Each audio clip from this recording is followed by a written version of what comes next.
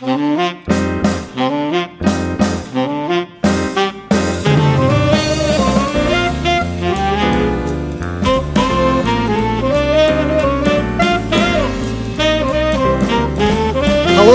and welcome to another episode of the Mr. Barton Maths Podcast with me, Craig Barton. Now this is another of our conference takeaways. We are coming at you live from the end of day one at the 2018 Festival of Education that is held in Wellington College, and I am joined today by a very special co-host.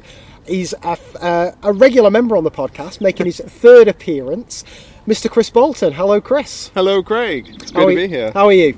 Really good. This is, for me, the highlight of the education calendar. This speaking to me or just the events in general? Do you know what? At this point, both. Both. But this only comes once a year. That's true. That is very true. Now, are you a bit of a regular at the Festival of Education? Have you been a few times? Yeah, in my first year, I remember a couple of friends from the Teach First cohort had gone, didn't know anything about it, and then they were talking about it. It sounded great. And then I've been ever since, from 2013 onwards, and was lucky enough to be invited to speak in 2014, and then I've spoken every year as well, which has been a real pleasure. Nice. And people are describing it as the Glastonbury of education conferences. It has got a bit of a feel, like a festival feel to it, hasn't I would say that is true. I don't know if they did it this year, but it was either last year or the year before. There were yurts. You could go glamping. Nice.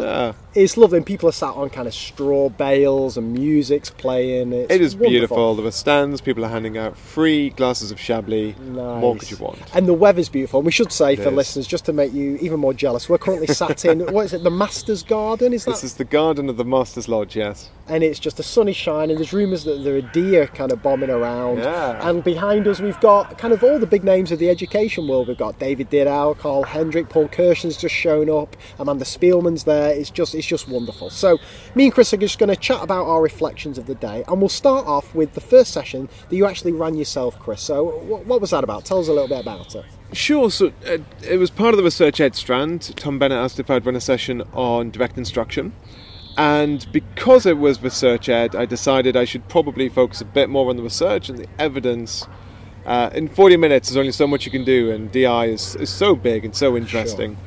So I kicked off with a really important point, which is that any direct instruction practitioner, anybody who's developed a program of direct instruction through empirical means, names that keep coming back to me are Siegfried Engelmann, Michel Thomas, John Mighton, they all have this deeply held belief that 100% of children can learn, and if you hold up two classrooms side by side and you say that in one classroom sort of random percentages of kids are going to be successful on any given day, and in the other classroom 100% of them are going to be successful every day, most of us would look at that and say that's because you've got two classrooms with different children in them.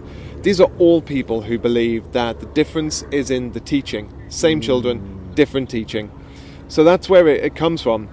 I gave a bit of a live demonstration, which you can't really do on audio, as to how their methods work and why that leads to this belief that everyone can be successful. And then off the back of that ran into, because it was Research Ed, lots of the evidence in its support. Decided to take four different routes, four different avenues which kind of converge together. The first is the sort of empirical research base, so when it's been trialled out and you look at effect sizes. John Hattie famously says that by the time, invisible learning, he said that by the time new teachers, trainee teachers have come to him, they've already been indoctrinated with the mantra, constructivism good, direct instruction bad, and they are then shocked and then angry when he shows them the actual results from the meta-analyses. It has an effect size of 0.59 in visible learning, 0.6 in more recent research, and he categorizes it as one of the most effective things that you can do as a teacher. Off the back of that, you've got the original research from Project Follow Through, which we've discussed before. But then I pointed out that, I mean, to be fair, it's difficult to run empirical trials like this in a school environment. Lots of variables, hard to control for. But actually, with DI, you've also got, if you just look at the principles coming out of cognitive science from laboratory-controlled trials, in which we can have a lot more faith and a lot more confidence, much easier to control the variables. Direct instruction was developed completely independently of the cognitive science. It wasn't built on that framework, and yet the two perfectly marry up. The recommendations from direct instruction are perfectly in line with the recommendations from cognitive science. For me, that's telling you something special is going on. The third point was that just a logical analysis. When you unpick how it works, you look at it and realize, well, how could it not work? How could this fail? That's partly what the demonstration early on was for. So it just makes sense. When you learn how it actually functions, you'd be surprised if it didn't work. So you've got this empirical research based in its favour. It's in line with the recommendations from cognitive science, all of them, insofar as I've been able to determine so far. And on top of that, it makes perfect sense. The mechanism makes sense. And then finally, I just ended with a few anecdotes from different teachers who've applied this really effectively. I've talked about my own classroom before. Tom Needon, who I saw at Research Ed Rugby a week or two ago, he offered fantastic, just an anecdote. One student on on the Thinking Reading program which is a direct instruction based reading program, in a year, but actually 30, 40-minute sessions across that year, went from a reading age of 8.5 to 15 years. Jeez. She went from reading like an 8.5-year-old to a 15-year-old. I think it's good to know you've got all that sort of data and evidence backing stuff up, but when you hear just little stories like that, that's when people go, hang on a minute, wait, what did he say? And then he tweeted out saying he was getting, just again anecdotally, really high success rates when he'd been trying this out, better than other stuff he'd done. Naveen Rizvi was very generous, sharing a couple of 30-second clips from her own class, from her students' work, and seeing what students who've started the year not knowing very much about fractions at all, at bottom of a bottom set, now what they can do, and the speed with which some of them can do it. They're fluent, it's automatic, they know what to do, and it's just extraordinary. So yeah, that's and then that was pretty much all we had time for, and I couldn't go into any of the details about how to achieve it.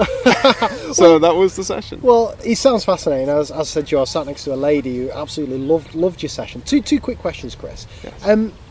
Mark McCourt, a fellow mutual friend and previous guest on the podcast, he's concerned that direct instruction and explicit instruction is getting bandied around by a lot of people, and it means a lot of different things to a lot of different people.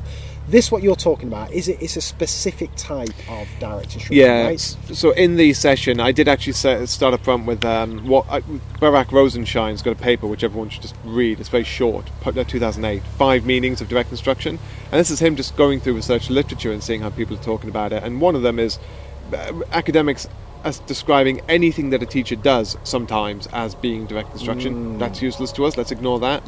You've then got the people who are talking about it as a pejorative term, conjuring up austere, cold images of Brad Grindian, faded sepia images of Victorian classrooms. Let's ignore that. That's not nonsense. That's not what direct instruction is. The problem we've got is a bit of a PR problem. That's all it is, but it's not that. And then you've got 3 more that he mentions, but really you can group them 2 ways. One way, interestingly, we've seen repeat at least 3 times now. The first time happens in the 50s when a guy called Nathaniel Gage is a lecturer, sparkling personality in everyday life, terrible in front of his students, really wants to improve, goes to the research literature, he's an academic, goes to the research literature to figure out how to improve, realises that the research literature is on things like, does a teacher's strength of grip improve their teaching performance? It was the state of the situation in the 50s was worse than it was today. So he kicks off a program of research which is just going to people's classrooms, videotaping them, finding the best teachers, and then going analysing those videotapes to see what it was that they were doing. This will sound very familiar to anybody who knows anything about Doug Lemov's work with Teach Like a Champion. So this was done in the 50s, it was done again in the 70s and 80s in the teacher effects research, sometimes referred to as process product research. It was the same thing again, teachers put into groups, they are you try to make sure that all these different, basically your groups are controlling for context and all those different things. You're trying to control some variables, and then once you've done that, you give the kids a baseline and a post test, and then you look, right, where are lots of kids making lots of progress? Great, these teachers. Now let's look back at all the video tapes that we have of those teachers teaching, compare them to the other tapes. Let's see if there's anything these teachers have in common. Oh, there is. So it's a correlational study. There's lots of things that correlate with this high performance. And so this is the list of the things that they're doing, and it's a very similar list to what you get from Nathaniel Gage, and it's a similar list to what you get again in the late noughties, sort of early teens, or is it tweens? I forget now. From Doug Lemov, same thing again, and that's a version of direct instruction, but it's a bit loose. It'll be recommendations like make sure you've start each lesson with a period of retrieval practice, or a recap of the last lesson. Do that then every week, every month. Make sure that there's guided instruction at some point. Make sure there's independent practice at some point. So that's like really quite an open form of direct instruction. Greg Ashman often refers to that more as just a highly interactive, explicit instructional methods. Yes, which is fine. Then the big one is Siegfried Engelmann's direct instruction program.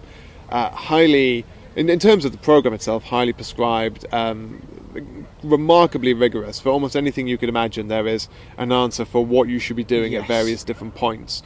And therefore, it's also incredibly technically dense. It's just taking me a very long time to unpick it. Once you unpick it, it's actually not that hard to explain to other people. He hasn't done a great job of doing that, I think, in Theory of Instruction. And I'm still working on unpicking it all. But once we get there, in terms of effectiveness, Chris, does it go for Engelmann's is the most effective? Then when you kind of remove some of the more prescribed elements and get to the version you were talking about before, it becomes less effective? Is it? It's a good question. Kind of linear as that? I'm not sure. Genuinely. What's your instinct? Again, if I go back to the idea of the logical analysis of Engelmann's work and the sort of what's going on technically underneath the hood, it's very difficult to look at it and think, I'm not going to bother doing that, I'm going to do something different. Because the whole thing is put together such that if you do these things, then it is logically faultless, is the idea. It's almost, not completely, but almost impossible for what you want to be understood to be sort of misinterpreted. Yes. However, so that might go wrong for a number of reasons. So it's not actually perfect, but then there are strategies for dealing with that. But what is really important is if you imagine removing any one of those, you can instantly see how it'll go wrong, and you can demonstrate how it will go wrong. So, and on that basis, I'm not then sure why you wouldn't do those things that are recommended when and where it is appropriate. Yes. There's different things for different things that you're trying to teach. Well, that leads me to our last question on your session, and that was something I was talking about with Tom Sherrington when I interviewed him, and he said, and he a really nice analogy this, he said that kind of good instruction for him is almost like a vitamin pill, in the sense that you need little bits of each vitamin. So you need a little bit of vitamin A, a little bit of vitamin B, and he drew the parallel with a bit of inquiry, a bit of project-based work, a bit of independent investigation, and you only need a little bit, but if that's completely missing, it's a really poor diet. It's quite serious. What's your take on that? Or do we not need those aspects? And in the Engelmann model, are those bits part of it or not? I'm not sure what the answer is yet, but I can give you some insight into where my head's at currently. Sure. I'm still working on it. So first of all, I think Daisy tweeted out something yesterday, which I only looked at it briefly, but I think the headline was that this was a piece of research that had been done only a few years ago that demonstrated how answering simple closed questions, led to greater performance on complex cognitive tasks further down the line. Right. So the idea, you run the risk, there's definitely a risk that you look at the outcome and what we want people to be able to do and assume that that's therefore what the input must necessarily look like, that you can't get this output without that input. So that's a risk that we definitely need to bear in mind. Then another thing I bear in mind is Daniel Willingham's written about how reading strategy is really bad, we're wasting lots of time on them. Teaching critical thinking, really bad, we're wasting lots of time on it. But within that, he still says the reading strategy programs have shown that if you do it for about 10 hours, you do get some sort of boost. Beyond that, you don't. And in America, they're wasting, I think, 200 hours a year on this stuff, year on year. But still, you've got that initial 10 hours, right? So there is a part of me that wonders how much of this is less either or and more an apportioning of time. But the apportioning of time might be 10 hours in a year, for example. Yes. And but that is not to say that. So then the next problem is, okay, but for which things is that true? For example, is 10 hours of project-based learning a year going to be useful? Yes or no? Is 10 hours of inquiry learning a year going to be useful? Yes or no? I don't have an answer to that yet. And then final thing I bear in mind is something I blogged about, which virtually nobody read a few weeks ago, which was the distinction between. You can distinguish many of the subjects in school between disciplinary and substantive content, where they are disciplines. So, what is the knowledge content, and what is our knowledge of the past and history? What is our knowledge of mathematics, our knowledge of nature from science? And then the disciplinary content would be, okay, but how do we know that? So what is it that scientists and historians do, etc., to get that? And while there's sometimes been too much focus on trying to teach the disciplinary knowledge, and actually being an effective scientist, historian, mathematician is probably a function of an inordinate amount of substantive content. I do wonder if you have none of the disciplinary, you've never even seen it, then you maybe just don't understand what those people do with their lives. So most people seem to have a reasonable idea of what a scientist do. They're usually a bit far away from the reality. You imagine a hero, sort of Tony Stark figure, just genius inventor who single-handedly invents everything, rather than teams of hundreds of people across the world collaborating very slowly. But at least you've got an idea of what that looks like. Whereas with maths, nobody seems to understand what professional mathematicians do. You get the classic, so what, you do sums all day? What is it? Yeah. And that's probably because we do virtually nothing. We don't even just show students what it looks like to do mathematics, what mathematicians look like. So maybe there's something in there to say, at the very least, we're not trying to get them to be mathematicians. That's too much too soon from the vast majority of people. But we can at least show them what that looks like, right? We can point them in that direction so they've got an idea. I don't know if there's merit to that yet. And so there's some sort of balancing thing going on somewhere, which is fine. But then I don't. In me saying that, I don't want to fall into the trap, and I would prefer others didn't fall into the trap of thinking, oh, balance, great, 50-50, that's fair and balanced, right? Yes. Because it's probably not. It could be a balance. Your pivot point's way over at one end, and the balance is 99.9% versus 0.1%. So my head's a bit all over with that still, but that's where it is right now. Got it. Well, that sounds a fascinating session, though, Chris. So, session 1, I went to Professor Becky Allen's, and what I should say here is one of my aims for this conference was to see people I've never seen before. So, Becky, I've communicated with her on Twitter, but I've never actually met her in person, and her title of her session was "What If We Cannot Measure Progress?" And that just hooked me in straight away, because I interviewed Tom Sherrington on the last podcast, and he was talking about the perils of data, and he was of the opinion that we can't really measure progress from data in the way schools do. So I thought, right, I need to go and hear what Becky's got to say about it.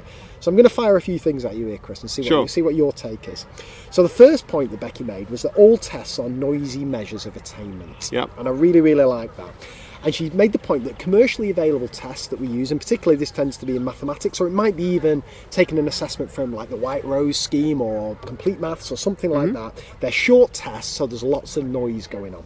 And she presented a really interesting diagram that showed that if you are just making high stakes decisions, and this could be set changes or reporting to parents based on single tests, because of the noise that's involved, because a short test can only measure a very narrow domain, you can get kids in like set 2 doing worse than kids in set 5, and then you kind of overreact and we've got to rejiggle all our sets and stuff, but it could just be the noise within the test. Do you think that's a fair point? Yes.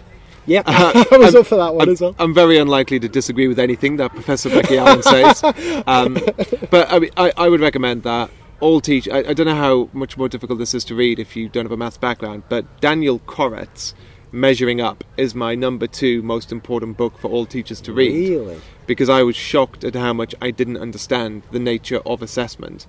And the things that we say between ourselves as teachers, things like... or even as a student, the test is unfair because, if only that other question had come up, I would have got it. Or, as a teacher, we then feel the same way for our students. This doesn't reflect what I've seen them do in the classroom, etc., etc. And I was very much in favour of things like, maybe we need a portfolio assessment, something that can better reveal student strengths. And it wasn't until I read Koretz's book, he just takes you through what it means to try to measure this invisible thing we call learning, and it's extraordinary. It's extraordinarily revealing. It really transformed my view of testing and assessment, and it acknowledges that all those problems exist, but they're to some extent currently, with our current technologies, intractable. Maybe that'll change in the future, but things like portfolio aren't the solution for various reasons that Rob Coase talked about as well.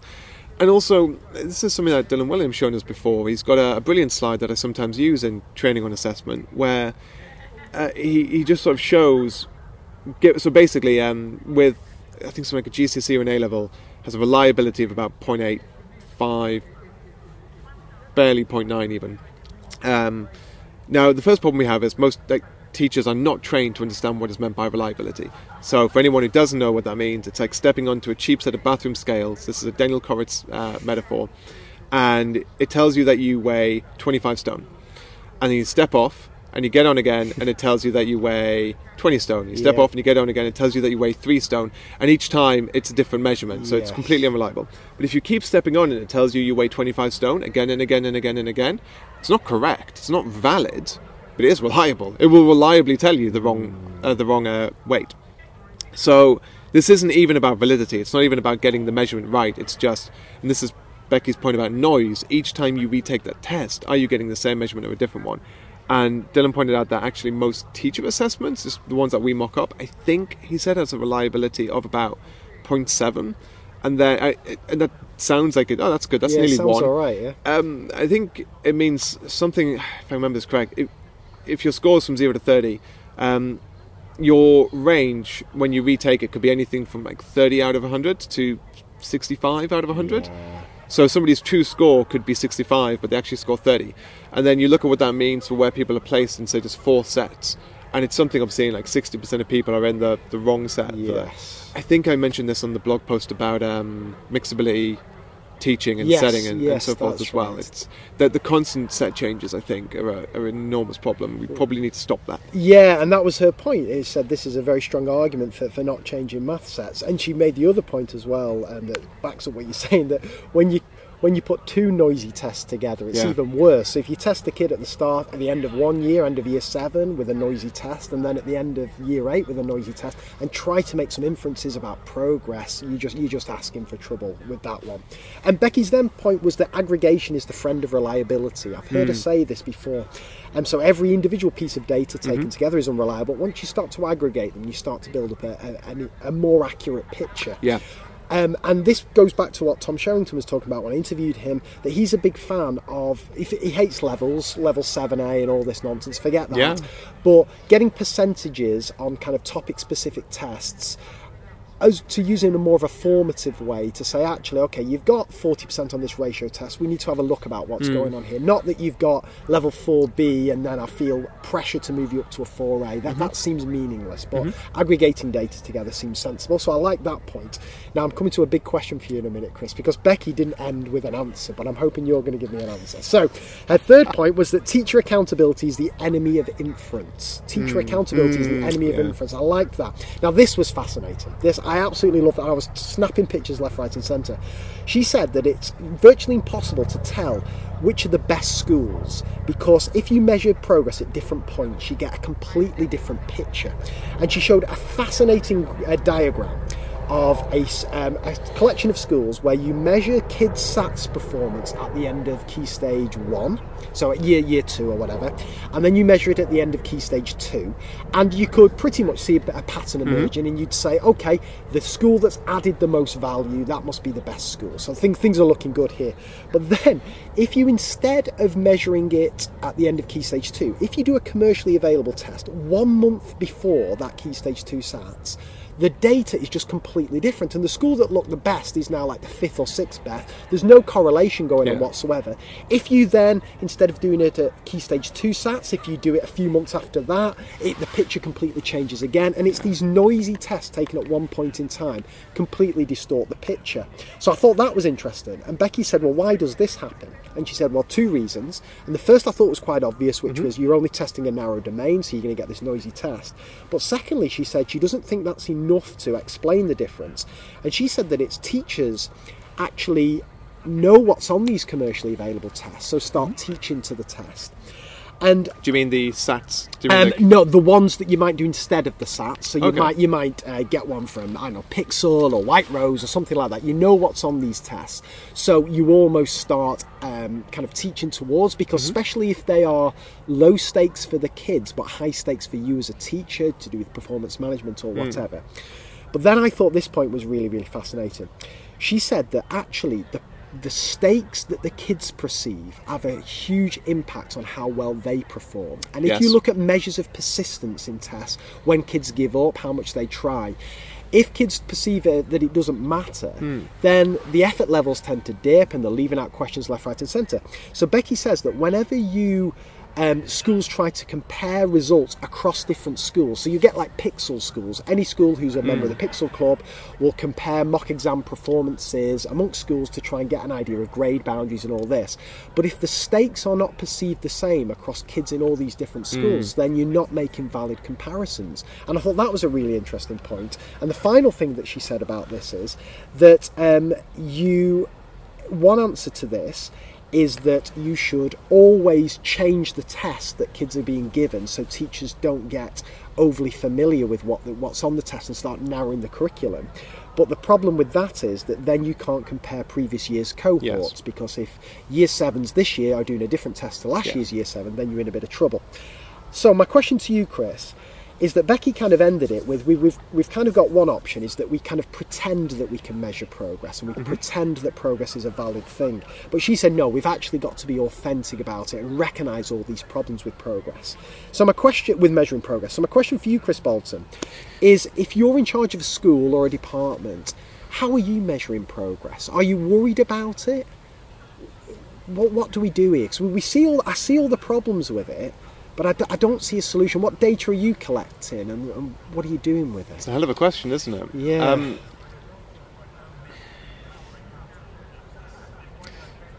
I think this is one that sort of flitted through my thought once years ago, and then because I didn't have to worry about it, I stopped. Yeah, of course. Absolutely. But I think one question is, do you just... Okay, so... let's go bold. What happens if you just stop it? So stop attempting to measure progress, is this? Yeah. I don't know whether that's good or bad. So first of all, one thing I do know is that we have a bizarre rhetoric around testing in the country, which means we've got all kinds of people calling out to have fewer tests than we have currently and complaining that Britain's or England's children are one of the most tested in the world. But actually, the more testing you have, the less people will worry about those tests. And also, as you said, the more you get this sort of aggregate data, and the more reliable it all becomes. So, more testing is usually actually a good thing. It's not a demonic monster that's going to ruin children's lives. It's probably going to make everybody's lives much better. Except that, well, what happens next in terms of the data collection? And two problems we have with that. A is that we think we need far more data than we do, and obviously Dylan William will talk about, how does he put it? We need to move away from, data-driven decision making towards decision-driven data collection. In other words, think in advance, what do you need, and then just gather that instead of hoovering up everything. Nice. I like that. And then I asked the question, well, do we need the data at all? What do we do with the data really? And I'm not sure we do that much. So we do set changes. Was that helpful? Probably not for anybody. We do intervention groups. Do you really need the data to tell you those are the kids who need the extra tuition? Did you really need that? Could you not just ask your teachers, you've got 7 kids, which ones... You can have 7 kids in an intervention group, extra tuition or whatever it is, which 7 are you going to pick? Surely that would do the job. The progress measures along the way, as you say, are really noisy. I don't know. So I certainly think that more assessment as we go through is probably a good thing. I'm not sure the extent to which gathering more and more and more data is a good thing until we have technological systems that can do something very intelligent with that. I don't believe we're there yet. So are you doing the more assessments for the benefit to learning that it has, as opposed to the benefit of information it's going to give us? You're definitely going to get that as well anyway, just from the testing effect, which of course doesn't have to, so retrieval effect, just any memory that you seek to retrieve doesn't have to be in a test or control conditions. Yeah, you're doing it. Well, if you do more and more of it, then at the very least you're going to be gathering, hopefully, more numbers, which can help give you some sort of sense of what's going on. Does it? Do you know what? I think this is one that I've got an easy, clear answer to. Yeah, no. And if Becky doesn't, it would be very unlikely that I did. You'd come up with it in the master's guide. But part of me just wonders, what if you stop gathering up the numbers and the data? I don't know. So either simplify it, so do a Tom Sherrington, let's just have some percentages. Yep. So let's just have some numbers, forget the grade boundaries and everything else, do more of it, and then look at averages over time. But that's tricky because you can't just have like a big assessment which tests more than has been learnt early on and assume that will measure progress. It doesn't work that way. So you still need very clever testing design, which is still testing only what students have been taught as they go through. But regardless, maybe something like that. Or just do the assessments. It gives everyone maybe as good a picture about how everyone's performing as we have right now. And you've got the added benefit of the testing effect, and just don't gather up the data. What really is going to change? Yeah, I think that would be a good question for anybody listening, especially anybody in a leadership position, to really just think through. If we didn't gather up the data, what would actually be? How would our behaviours as a school, and as teachers and leaders in the school, actually change? Would they be different? If the answer is no, then you can probably save everybody an awful lot of time. I think you're right, and I'd advise listeners to listen to my Tom Sherrington interview and my takeaway at the end, where I address what my potential solution to this would be. It's not perfect, but if you're interested, check that out. Right, Chris Bolton, what tell us about another session that you went to see then.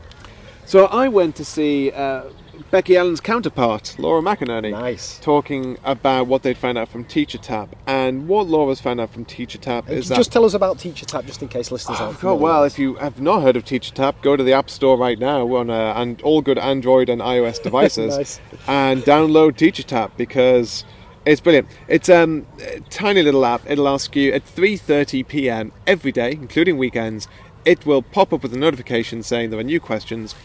You tap it, it'll give you one question and just ask either for a bit of information like how many hours of lessons have you taught this week, for example, or it will ask you for an opinion on something, and it will do that 3 times. So it takes 20 seconds, very little time.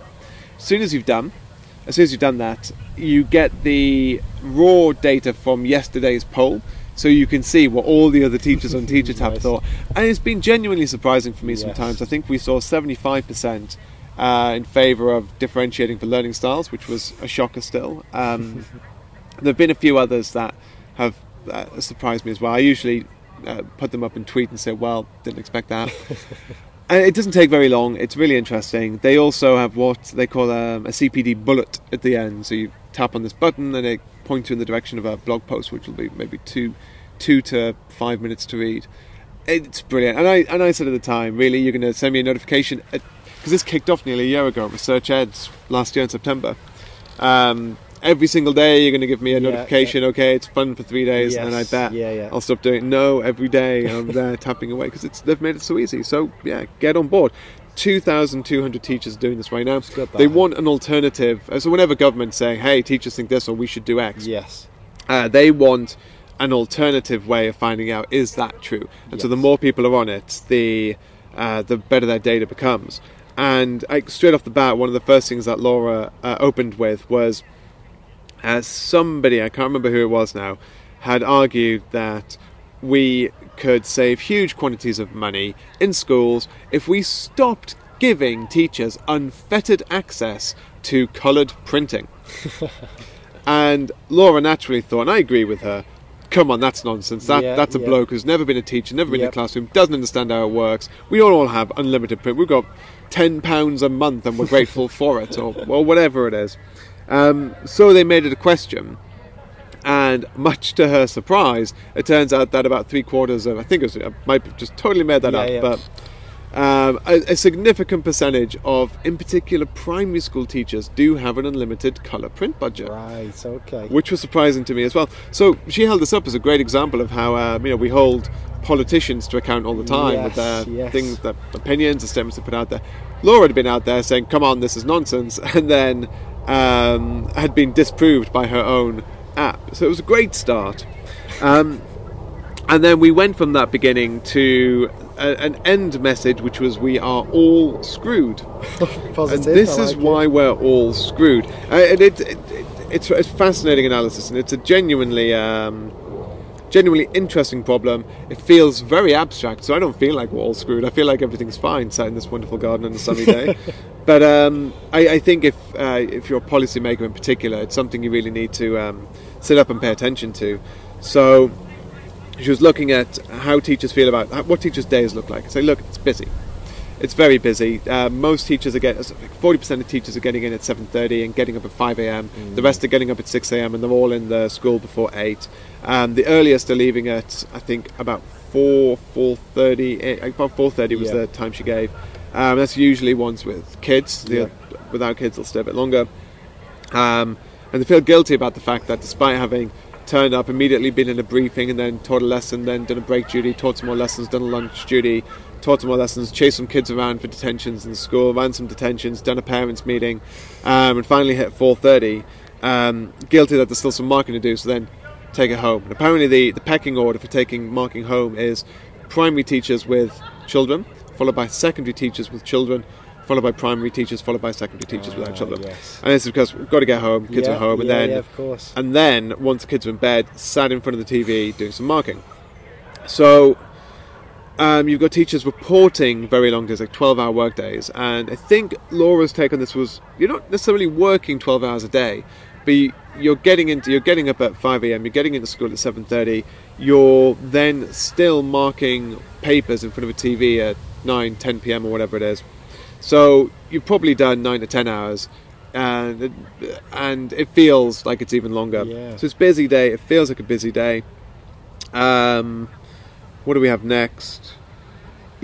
Some interesting things where teachers are looking at how much of this is self-generated. We say self-generated. So a lot of teachers saying, if I wasn't made to do this marking, would I still do it? Yes, because I believe it's valuable. And so we can argue that's self-generated, but how much of that is self-generated versus consequent of a culture that we've created? It's become the zeitgeist that this is what a good teacher does. Yep. And I just had a random conversation with a head teacher coming out of that session where she was talking about how she goes out of her way, primary school head teacher goes out of her way to make sure that her teachers don't have to do that, but she does it.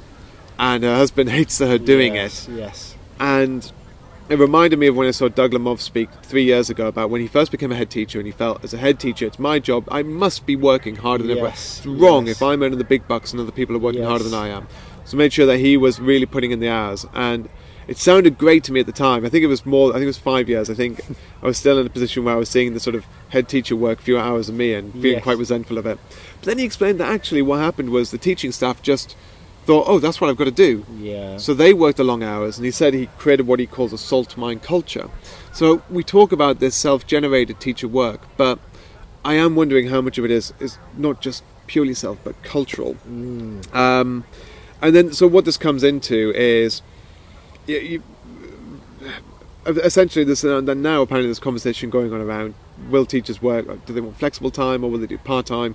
And there's this big thing about, I think 40% of teachers on TeacherTapp said they would be happy to work for 4 days. About 40% said they want 5, 40% they wanted 4 days. This is accounting for the fact they're getting paid a day less. Yeah. And then when asked why they want the extra day, so I can get done everything on the Friday, all the homework, all the admin, get it all done out the way, so I get my evenings and my weekend back, spend more time with my own kids, etc. Yes. Okay, so maybe some people can do that, and apparently there's a correlation between the people who say they want to do that and the people who aren't the main money earner for their household. And then this becomes a problem, and this is where we start to get screwed because of the 21-year-olds. So her argument is what we're saying to 21-year-olds who have more student debt than they've ever had, and for whom house prices are higher than they've ever been. Yep. You've got two choices if you want to consider teaching. Choice number one is work 5 days, and you'll get probably enough money to start paying off your loan and maybe afford a house anywhere but London, and so on and so forth. But you're going to have to give up your evenings, and you're going to have to give up at least one weekend. Yep. So you can have some money, but you're not going to have much of a life. Yep. And you're still young, and you probably want to live life. Yep. Yep. Or you can just work for 4 days, do all the other admin stuff on a Friday, and then you get your evenings and your weekends back, and you get to live life. while you're young. And they can't afford to do that anymore. So, and then, as Laura described it, 21-year-olds are the cannon fodder of the profession. We hoover up a large number of them every year. Yeah. Many of them do not then go into the classroom after teacher training, but obviously most of them do, and then lots of them leave. But we just keep hoovering them up, and kind of throwing them at the system and hoping that some of them will stick. And in the end, she described this as being like eating a deep-fried Mars bar, where she used to do this every day for 3 years. It's one of the most wonderful things in her life, and she doesn't in any way, shape or form look overweight or unhealthy. And yet, had that continued, perhaps there'd be some sort of hidden internal damage going on. Yes. And so she's just looking at the current state of the system and worrying that it's a bit like that we're not seeing the hidden negative effect of the system we've created somehow, unintentionally, just yet. So that was it. No answers. No, Once again, no, Becky and Laura, yeah. full of problems, no solutions. My solution, incidentally, is better teacher training. However, having been involved in this, I do know how intractable a problem that can currently be as well. But yeah, I think we need better training so that people feel like they're good teachers and will stay there. Reassuring to hear Amanda talk about backing teachers with head teachers with strong, tough behaviour policies earlier, because that's another big reason I think teachers are going to be inspired to leave the profession, workload and not feeling like you're doing a good job and poor behaviour. So that was Laura's session. That's a great summary, and we'll come to Amanda Spielman later on. That's perfect. Thanks, Chris, for that. That sounds fascinating. My next two sessions kind of build a little bit on that, so I'll do them kind of two for the price of one here, because I was, having seen Becky for the first ever time, I was so enthralled. I thought I've got to see her again straight after. So she was doing a session with Ralph Lucas, so I'm not familiar with him.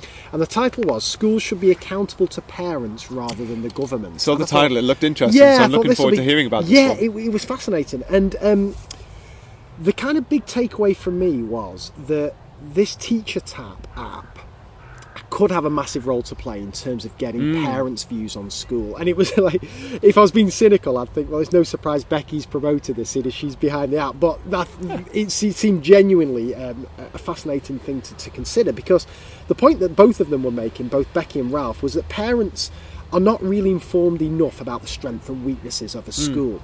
So it would be quite dodgy to put parents in charge of schools, and in particular, in some schools you get a really strong parent voice, you'll get a really strong kind of parent support group, but are they representative of all parents? And Becky made the point that sometimes a head teacher will get 50 letters of complaint from angry parents saying books aren't being marked enough, but that will be out of 1,500 parents, and what do the other 1,450 think? And it's just like anything, you listen to the vocal minority, because you can't get the views of everybody else.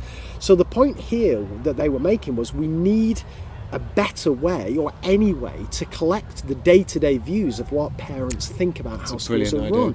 And end of year surveys don't do it, because they capture a specific moment in time. You get very low participation rates in them. And just hearing you describe the power of TeacherTapp then, I was just thinking, during the session, I was thinking, well, this is going to be perfect for parents. And then Becky said, this is one potential thing, because it can be anonymised data. It's not a big effort on parents' time. It captures it across the year, not just at one point.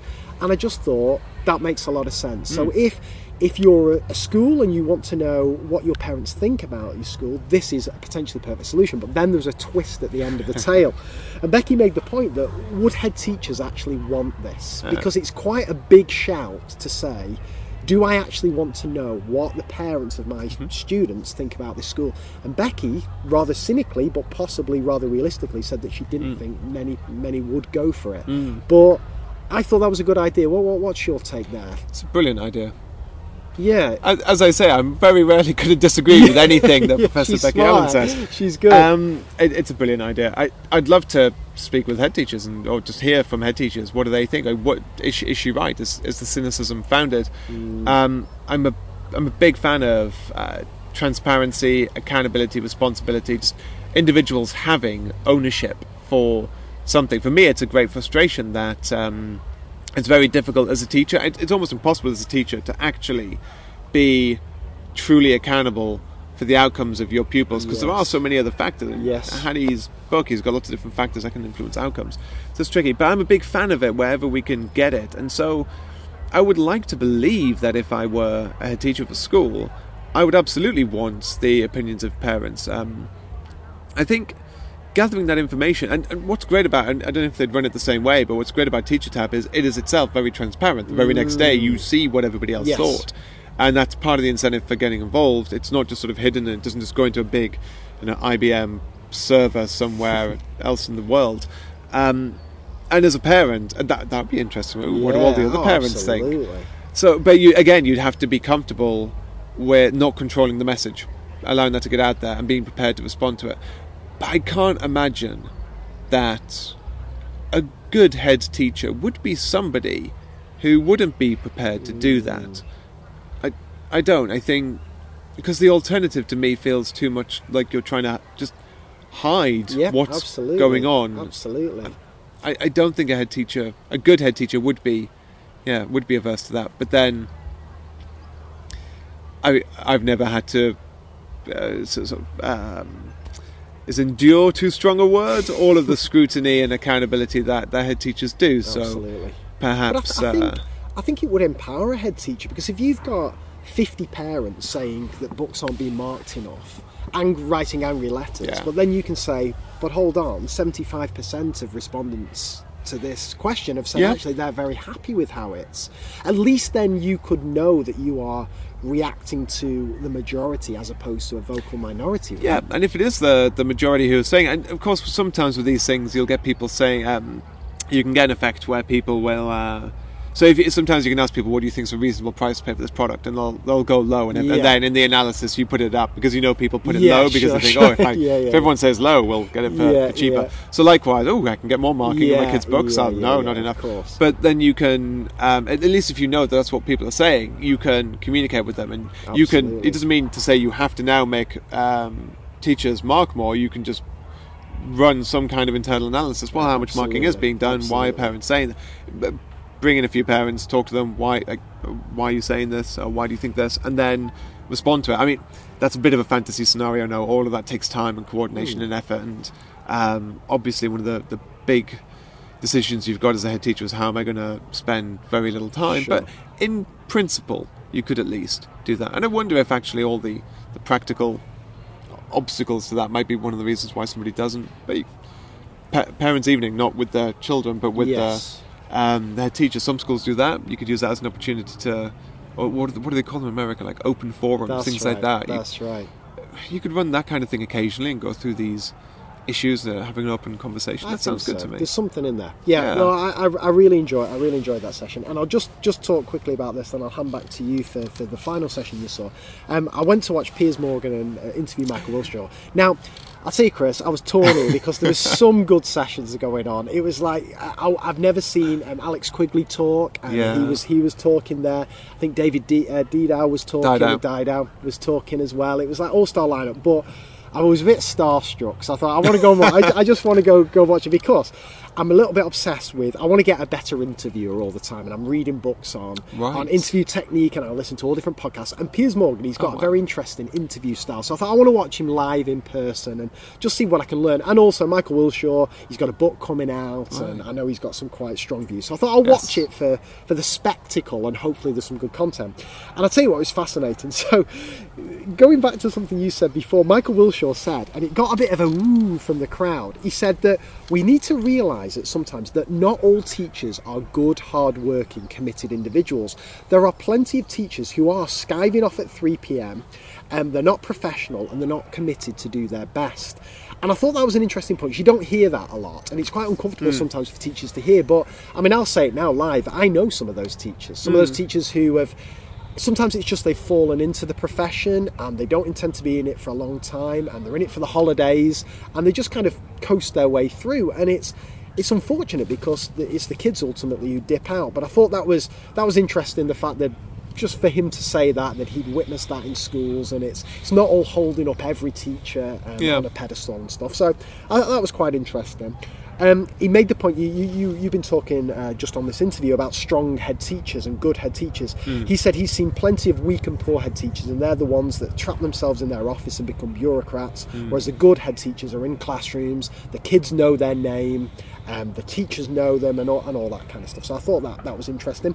Back to parents. He said that parents who don't take an interest in their kids should be fined, and he would say if they don't turn up to parents' evening, he would fine them. And he said that in many schools, less than 50% of students turn up, and it tends to be from white families, which I thought was interesting as well. Again, he wasn't afraid to be controversial during this. The school system is now completely mediocre. We are not doing enough about the long tail of underachievement, and we're not investing enough in teachers. Teachers are chronically underpaid. He's worried that money's being poured into the NHS over the next few years, but not into education. So again, I thought that was an interesting point. But then this is what I wanted to ask you about, and I've written in my notes here, ask Chris about this. Okay, ready for this? So he said that one of the weaknesses of Ofsted in the past was they did not recognise character teachers. So he said that Ofsted became almost formulaic. You had to deliver this kind of lesson. So starter, main, plenary, or, differentiate, all these kind of things. It almost became a tick box exercise. Whereas character teachers who were a bit quirky, did things differently, almost suffered under the old system. And one of the things he wanted to change was that actually it recognised these inspirational teachers who did things differently. But then he made the point that Ofsted has no preferred teaching styles anymore. And Jane Jones, when I interviewed her for the podcast, she said that very, very clearly, no preferred teaching style. My question I wanted to ask to you, Chris, especially when you're such an advocate of direct instruction or explicit instruction, is that a good thing? Should Ofsted be saying there are no preferred teaching styles, or should Ofsted be saying, actually, we do want to see periods of modelling, explanation, retrieval practice? Well, what's your take on that? Yeah, I've wondered that question many times. I read something by I think it was Carl Bareiter, written in I don't know if I'm pronouncing that correctly, written in sort of 80 or 81.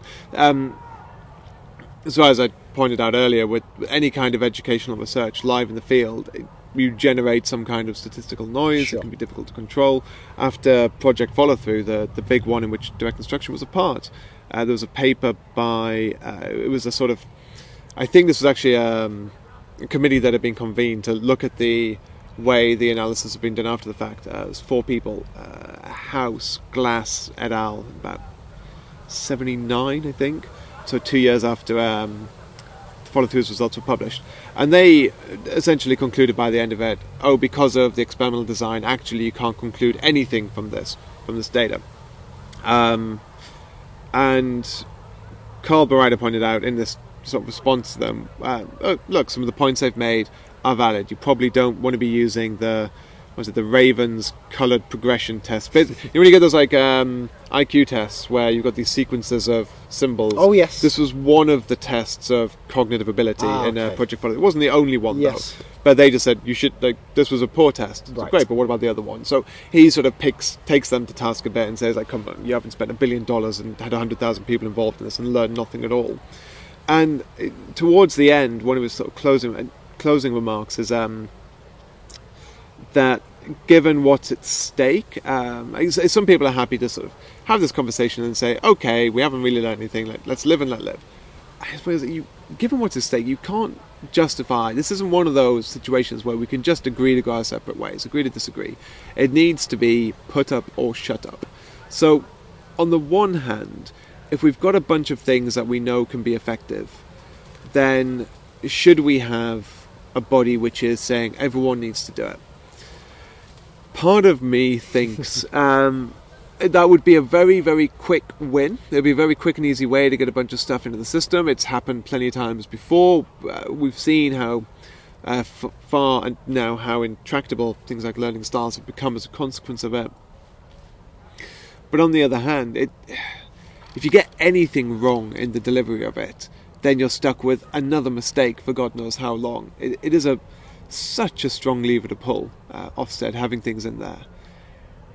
And what happens? So let's say, what is it that Ofsted could actually recommend in terms of preferred learning style? Well, let me chuck this at you then. So Tom Sherrington, when I interviewed him, described some things. I asked a similar question to him, and he said there are some things that are pretty safe bets that are probably going to have a positive impact on student learning. So an element of retrieval practice, either within a lesson or within a sequence of lessons, is probably a safe bet that is going to have a positive impact on students. So should that be an Ofsted requirement, that we need to see some retrieval practice? I actually quite liked something that Amanda said in her speech, where she described the idea of having a sort of conversation with schools as a part of the inspection process. Because, so first of all, you have this sort of classic measurement problem. So you're going in for 1 or 2 days, Sure. and maybe you don't see the moment where the retrieval Sure. practice takes place. And maybe you're going in and you're dealing with teachers or senior leaders who've never heard that retrieval practice is a good thing. You know what? Most people still haven't. Yeah. And so why are you now slapping an RI or inadequate grading on them when that's genuinely not a mistake that they have made? They haven't done something. Maybe it does require improvement, but there's a stigma that comes with that label, Sure. which is unearned and unjustified. And so the reason I like this sort of conversation bit is I prefer the idea of why aren't you doing it? There's all this evidence saying it's a great thing. Did you just not know that, or have you got a legitimate reason Yes. for thinking this is not a good idea? And Amanda seemed to be heading more in that direction, where there are instructional practices which we know. I can't remember what language she used. Unjustified, or the evidence is against it. I don't know what she had in mind, but we can probably go with Brain Gym if we want an extreme version. Just to ask, having that conversation, why are you doing this? Yes. Given this, because you can still buy Brain Gym training. Sure. I've seen primary schools where they still say that they're using Brain Gym and on their website, and say it's a part of this cutting edge learning thing that they have going on in their school. Maybe nobody's told them that actually that all ended 10 years ago. Okay. And then you're coming in and just penalising them instead of being someone who could have supported them through it. Well, what would the conversation be like, Chris? So this is it. I don't quite know, and it's very tricky to figure out. This is national structures, possibly not my superpower just yet. I'm not entirely sure how it would work. I can look at the kind of do you just sort of slap an RI, unsatisfactory grading on it, and then come back a year later and just have this sort of panic and furor around it. I'm not sure. I think, and you're partly to blame for this, because Right. you've got me kind of thinking about all these kind of things and reading all this kind of stuff, and you were one of the catalysts, along with kind of Greg Ashman and Dylan, around my transformation. And now I'm convinced by retrieval practice. Yes. I'm convinced it's a fundamental thing. Me too. Right. I think it's essential. Right. So do I. So why shouldn't that be a required part of a school's curriculum, or you know? And if an inspector went in and it wasn't, and you had that conversation, and the head teacher went either A, I fundamentally don't believe in it. Well, then my question is, well, why? What's your evidence? Or 2, I haven't heard of this. Yes. Well, then that's an issue as well for me, right? So why shouldn't we be doing this, Chris? Well, why shouldn't it be? Why shouldn't Ofsted be saying? It probably should be required, and I mean required in a very abstract sense. The question is, how do you get it to the point where it is required? How do you get it to a point where everybody knows that this is required of them and it should be done? Yeah. And then the question is Ofsted the right mechanism for that? Up to this point, my feeling has been that, in a big way actually, the sort of teacher training providers are big gatekeepers to this. They're the people who could be telling everybody as they enter the profession, you should be doing this. And now we are lucky that we have institutions like the IFT, and this is also incorporated into the new Teach First training program as well that I worked on. But insofar as I'm aware, a great many other training providers aren't doing this. And that would be an ideal way of doing it. You are upskilling a profession rather than using an accountability measurement to do it. Okay, yep. Because I only worry about unintended consequences as a result of going that way. It sounds like it would definitely be a quick way of trying to get something to happen, but I don't know with confidence whether the thing that ends up happening is the thing we wanted and envisioned. And look at everything that happened with AFL for Dylan William. He had sure. massive backing from the government and everybody, and it became a big thing, and it became an Ofsted required thing. Yeah, true. Did we get AFL in the way that it was envisioned? No, we did not. So we got teachers who were aware of it, and they knew the language, and they were doing a thing. It was never the thing it was supposed to be. Yes. So I'm worried that it goes that way, and and also I'm legitimately worried on behalf of the people who don't think direct instruction is a good thing and don't think retrieval practice and drills are important. That actually we would create their nightmare school, which is never the one that I have in my mind when I'm thinking about these things. When I say drills are good, drill and thrill, not drill and kill.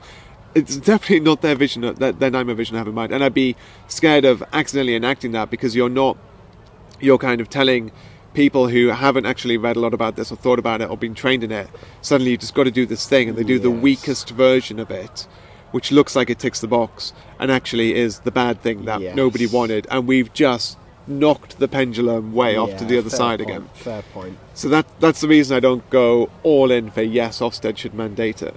Those are the concerns I have still. I like it. Very, very good argument. And the end of that one, and then I'll hand over to you for the last session, was that we came back to the whole interview started about Love Island because Piers Morgan yesterday on Good Morning Britain had a contestant from Love Island who'd been evicted, and he put her to the test on whether she knew Pythagoras' theorem to 4 decimal places. He mixed up pi and Pythagoras, so it was all kicking off. So then he ended the session by saying that Love Island is a sad reflection on our education system, and Michael Wilshaw was all in favour of this. They were hating it, but then a teacher stood up, and I think she was the education correspondent for the Times, saying that Love Island is an incredibly wonderful thing for families to watch together and have some really interesting conversations and teach them about love, respect, all this kind of stuff. So my final question to you, Chris, is are you a Love Island watcher or not? So what's Love Island? That kind of answers the question. Yeah, I think I remember something about Temptation Island. Is it like that? Yeah, it'd be a similar thing. Yeah, it's exactly the same. So it would be single people, beautiful young single people on an island. They get paired up, coupled together. ITV's kind of biggest dates or something. They'll go on dates, but then they'll be just when they're getting together, they'll be forced apart, and then there's competition to get votes, stay on the island, and treats or voted off. Okay. I can see being up your street actually. This really every night ITV2 at the moment. Generally speaking, I'm not a massive fan of any version of reality TV. And the reason, I was as a kid, I really loved it. When Big Brother came on, watched it religiously. And I found it fascinating. I found, having the kind of pop psychologists pop up as talking heads explaining what's going on, I loved all that, and I thought it was great. But what I witnessed over the past 15 years or more, 20 years, God,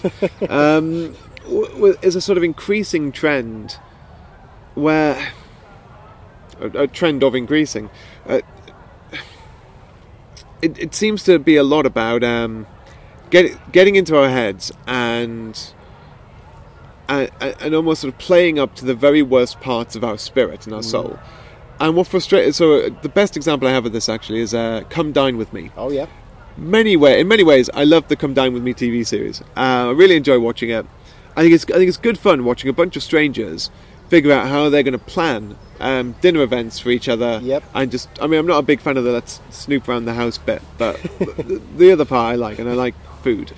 But then a weird thing happens where I just seem to be really different from a lot of people because I have a visceral loathing for the voiceover guy. Right, okay. And the voiceover guy is just this disembodied voice which no one can interact with, clearly sort of slapped on after the whole thing has been produced, post-production, and he just mocks everyone on screen at every conceivable point, and anything that's a little bit silly that they've said that's now recorded for forevermore, he will mock it and just insult them, and this happens again and again. Now what he's usually doing is actually sort of saying what you're really thinking in your own head as you sit there and watch these poor individuals who are under the sort of public gaze. But then he kind of gives it a voice and makes it, and then he's like, oh, he's your friend, so you're going to sort of talk with your friend on TV. It's like, this TV show gets me.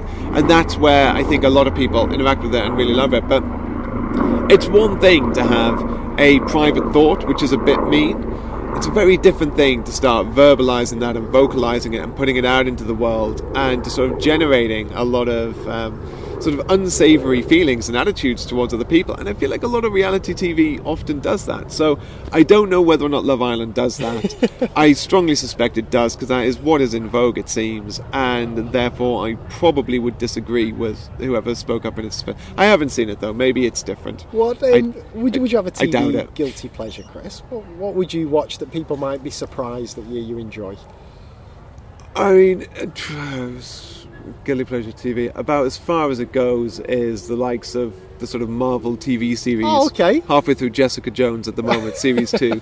Not as good as the first one, but we knew it wasn't going to be. David Tennant as Kilgrave. Brilliant. What a name. Kilgrave. Ridiculous. Love it. So you take a bit of that. Okay. Yeah. I don't get much cerebral stimulation from that one. Fantastic. Okay, well, tell me about one more session that you went to, then we'll talk Amanda Spielman, and then Sure. we'll wrap it up.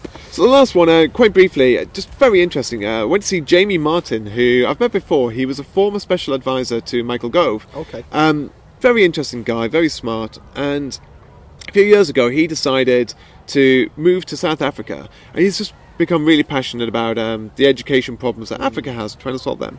So he set up an incubator or is it an accelerator? I think it's an incubator at this point, for specifically edtech companies that feel they can solve education problems in Africa. And so to begin with, he's sort of outlining the problems that countries on the African continent have, and that's revealing. So I do sometimes wonder this, whether we'll ever be satisfied with the state of education in England, or are we just going to moan and complain about it and try to make it better for everyone? Is it just a point where, will there ever be, because it's never going to be perfect, so is there ever a point when we'll stop moaning and complaining about it, because it's always going to be possible to make it better? And you know what, you look at what they're facing in Africa, and it's such a bigger problem for various reasons. I mean, one, I think he said, I think these were statistics for the whole continent, not any country in particular. 70% can't read for any degree of comprehension. I think there was something like 40 or 50%, maybe it was higher, in rural areas don't even attend school. You know what, it might have been way higher than that. And then just some really fascinating challenges, like I think it was Namibia, he said, is 3 times the geographic size of Texas, with and I think it was national population, not, it might have been capital city, it was either capital city or national population of 2 million. I should probably Google it, but hey, you know what? You can't always just Google it, because do you really want dead air time while I Google it up on my phone? No, you need to know these things. Let's pretend it was national population, sure, see if anyone catches it out on Twitter, because that sounds even worse. Enormous geographic scale, very few people. Yes. And the other one, I definitely remember correctly, Botswana, about the size of about one times Texas. Yeah. Capital city, I think he said 300,000 people, Right. maybe 200,000 people. So absolutely tiny, sparsely populated, geographic expanses. Yes. You don't even have a school near you. Where are you going to go to school? So this is where education becomes so important in that context. You need to have some sort of distributed platform. And he had other things that he was very optimistic about, the leapfrog effect. Smartphones are actually very prevalent over there, and there was like text-based tutoring was apparently a thing for a while in a way that never really took off over here. So there are lots of great things, but then there are some very serious barriers, obvious corruption, a lot of money targeted for education doesn't actually get into the ground. Apparently, a survey of, again, I don't know if this is all over Africa or just one of the countries, but a big survey of school children had asked them, what would you most like money to be spent on? What would you least like money to be spent on? And the response that came out highest for least like money to be spent on was the head teacher's car. There's very little accountability. Apparently, they said a potential funder told them they would be perfectly happy if, or maybe it was a government official, but either way, whoever this individual was, they'd be perfectly happy if they could fund somebody who would create an edtech solution just to figure out how many schools there are and where they are. Jeez. That's the level of like accountability and data that they're looking at. Literally a different world, right? Completely different problems. And yet, so there were lots of things that Jeremy recognises are serious impediments, serious problems. Apparently, internet data over there is more expensive than over here. And he made the point, not purchasing power parity, but literally it is more expensive in an absolute sense. And you've got lots of like AOL style dodgy dial-up, or just sort of poor internet connections, low bandwidth. So there are some serious problems, but there are some. There is also a lot of hope that because things are so bad, there's a real sense of, well, nothing else is working, so hey, maybe we'll give it a shot. Maybe we'll try something and try to make it work. He's concerned, as he should be, and as we should be, about the idea of using technology to avoid more endemic problems and just poor teaching quality. It's fine because we'll just give every child a laptop, problem solved. Absolutely not. And he's also a little bit worried about ill thought out solutions like that, like get everyone a tablet and then the problem solved. No, because it depends upon what's on the tablet and how people interact with it. So for me, it was largely just an interesting information session. It was good to get a real sort of a reminder. What's the word? Not sense check. I don't know. Just a reminder that things aren't as bad in England and in the UK as we sometimes make it. It's great to feel passionate about it and want to drive for change. It's good to be reminded that a reality check. That's it. There we go. Actually, we've got it pretty damned good. So let's celebrate what is good and then work on the stuff that we think can be better. So it was just a great session to turn up to about something I know very little. That sounds fascinating. And then the final session today that we both were in was Amanda Spielman. Indeed. So what was your take on this, Chris?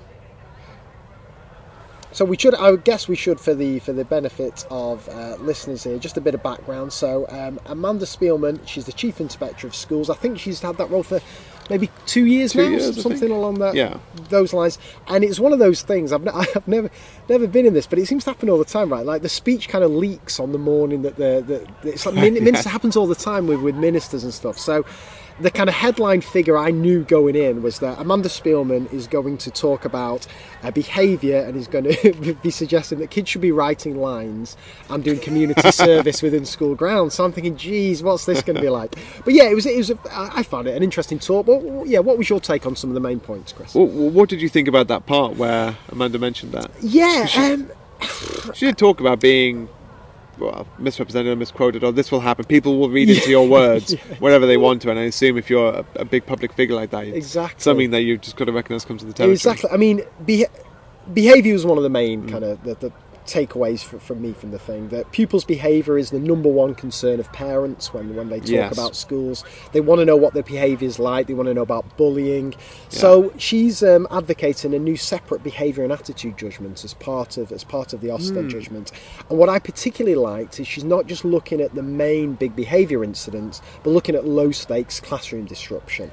And this is when she said that she will not have a problem if sanctions in schools involve writing lines and community services like picking up litter in school grounds, as long as it's not just like a maverick teacher deciding to do it, as long as it's part of the school kind of behaviour culture. And this feeds in as well to what you were saying about curriculum, that there'll be no approved Ofsted curriculum. Schools can choose to follow what curriculum they like as long as they can justify it, as long as they can have this conversation.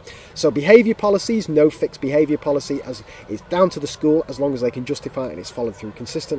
No fixed approved curriculum as long as they can justify it. And I found particularly interesting, did you pick up on this, Chris, as well, when she criticised, and a new word this, the pixelisation or the pixelation of the curriculum, which Pixelification. Pixelification, that was it, which is a direct reference to the Pixel Corporation, which I found fascinating, the fact that she would come out and explicitly say that, and that got a few kind of woos from the crowd. Very strong language, almost directly targeted at a private entity. It really was. But what was your take on the whole thing? Were you impressed, or? So on the behaviour, I think that is a message that we keep needing to sing loud and clear. I was always entertained by the time. I remember clearly trying to book in one of my kids for detention and realising he was already full for the next 2 months on the system. There's a very serious sense of disempowerment that comes with that. My worst day in a school ever was probably my Monday of my second week of ever teaching, and all fell apart in my year 11 lesson period 2. It was complete disaster. Behaviour was terrible, all manner of entertaining ways. And I realised at the end of the day, I remember calling up Joe Kirby and asking, with the two of us were talking this through, and giving me a lot of good advice about what was going on in his school and how to deal with it. And I realised I came up with the system, and the next day, a big important thing that was now in place was, in response to a student being defiant or worse, there was now an action I could take in response. Yes. And prior to that, I realised that what I experienced and what I felt was a complete sense of disempowerment. And that is it's a very vulnerable thing to feel, and nobody should ever be made to feel entirely disempowered, least of all someone who is expected to serve as a figure of authority in a school system. And by backing head teachers who are prepared to take a tough stance on behaviour, I think it's a strong message. I think it's an important message, and I think it's one that teachers need to be aware of as well, so that this is another thing I've experienced, the senior leaders who push the responsibility for discipline and behaviour down onto the classroom teachers. It's on you to use your behaviour management strategies to maintain behaviour. If your lessons are sufficiently well planned, then you wouldn't have behaviour problems. Absolutely appalling. I heard not long ago a teacher who she had told off a child for misbehaving, shouted at a child for misbehaving, and then the conversation that's being had between the senior leader and the child is about how the teacher shouldn't have shouted at the child. Terrible, isn't it? It's exactly the wrong message. Even if you think, even if as a school that is your policy, which I'm prepared to respect that you have that as a policy. I have no strong feelings either way on whether or not people should be shouting at children. It can go well, it can go terribly badly. But if you want to have that as your policy, fine. The message you send to the child is, this teacher is right. You are wrong. Yes. You need to apologise, and that needs to be rectified. You can then have a quiet conversation with the teacher about how, if that happens again, I would like you to behave in this way rather than that way. That is how we do things at this school. I think if you do that, teacher's happy, teacher's empowered, child knows that they're not going to be able to go over their head and get somebody else to do it. Absolutely. So we need, and it's important that Amanda's saying, backing the head teachers. This isn't, teachers alone aren't responsible for behaviour in a school. They are responsible for enforcing what the head teacher has put in place. But ultimately the responsibility for behaviour in school has to lie with the head teacher and with their senior team. And it goes back to what Michael Wilshaw was saying about good head teachers being ones who aren't just locked up in their office all the time. They're on the corridors, they're getting a sense of what's going on. Yeah, it's important as well. And that's difficult, because if you're undermined as a teacher, that's bad. If you're undermined as a head teacher, I don't know what I would do. I mean, maybe I'd figure it out. I guess some of them seem to, but it feels tough. Absolutely. How did you feel? The other big one, and Laura picked up on this, the grading. Sticking with the 4-point grading. It was interesting though, wasn't it? So she was very clear, sticking with the 4-point grading. She said that she toyed with a simple pass-fail, but she didn't like it for a couple of reasons. One was parents. Parents like the 4-point grading because they like to get a sense of how well a school's doing. I could understand that. But the bit I found quite... But now I think about it, it kind of makes sense, is that teachers actually like the 4-point grading, or head teachers, because it's then not as high stakes, because it's not the case that you either pass or you fail, and failure is a disaster. There's almost kind of, there is a grading to it. So, I don't know, what was your take? It's clear, so I currently still feel as though I'm in favour of like a pass-fail type system. And so I say that now with a lot of respect for the fact that obviously Amanda Spielman as head of Ofsted has just spent the last year or more working with teams of people thinking about this and going through a process of being very open to that as an option and eventually concluding, you know what, it's, if nothing else, it's not right yet. Yes. So I do respect that. I just haven't personally been had all my thoughts or feelings on it sort of sated, so I'm not convinced it personally that it's still the right way to go. She did say we'll keep it under review, and I suppose the reason why I'm not, so first of all, there's a lot of teachers like it. Polling suggests that parents prefer it, that other people were lobbying for it to be kept, and I think there was and Laura asked, but there seems to be a sense that people wanted to go. I don't think Amanda really said this in response, but we could credit that perhaps it's a vocal minority who is saying it should go. Yes. That might be the case. Yes. So that's fair. So then this becomes a sort of leadership followership question. For example, parents might like it because they think it's giving them more information about schools, but is it really? Or is it obfuscating? Or is it sort of stopping you from digging into data a bit more, doing a bit more work, and making a more informed judgment than you would otherwise? You know what? This one's outstanding, these two are good, I'll pick that one. When maybe that's not the right call. Yeah, that's a good point. So there's maybe that. It's less high stakes. Well, is it? I mean, maybe it's a minority of schools. Maybe it's not that the RI becomes fail. Maybe it's that only that unsatisfactory becomes fail, and that's already fail.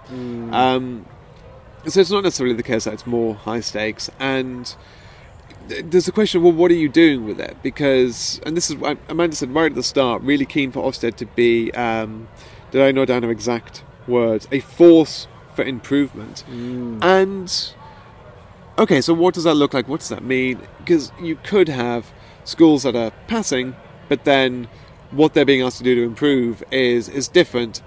And again, that could be in the report, and maybe you'd get more information from the report if you're reading into all these things as well. Maybe.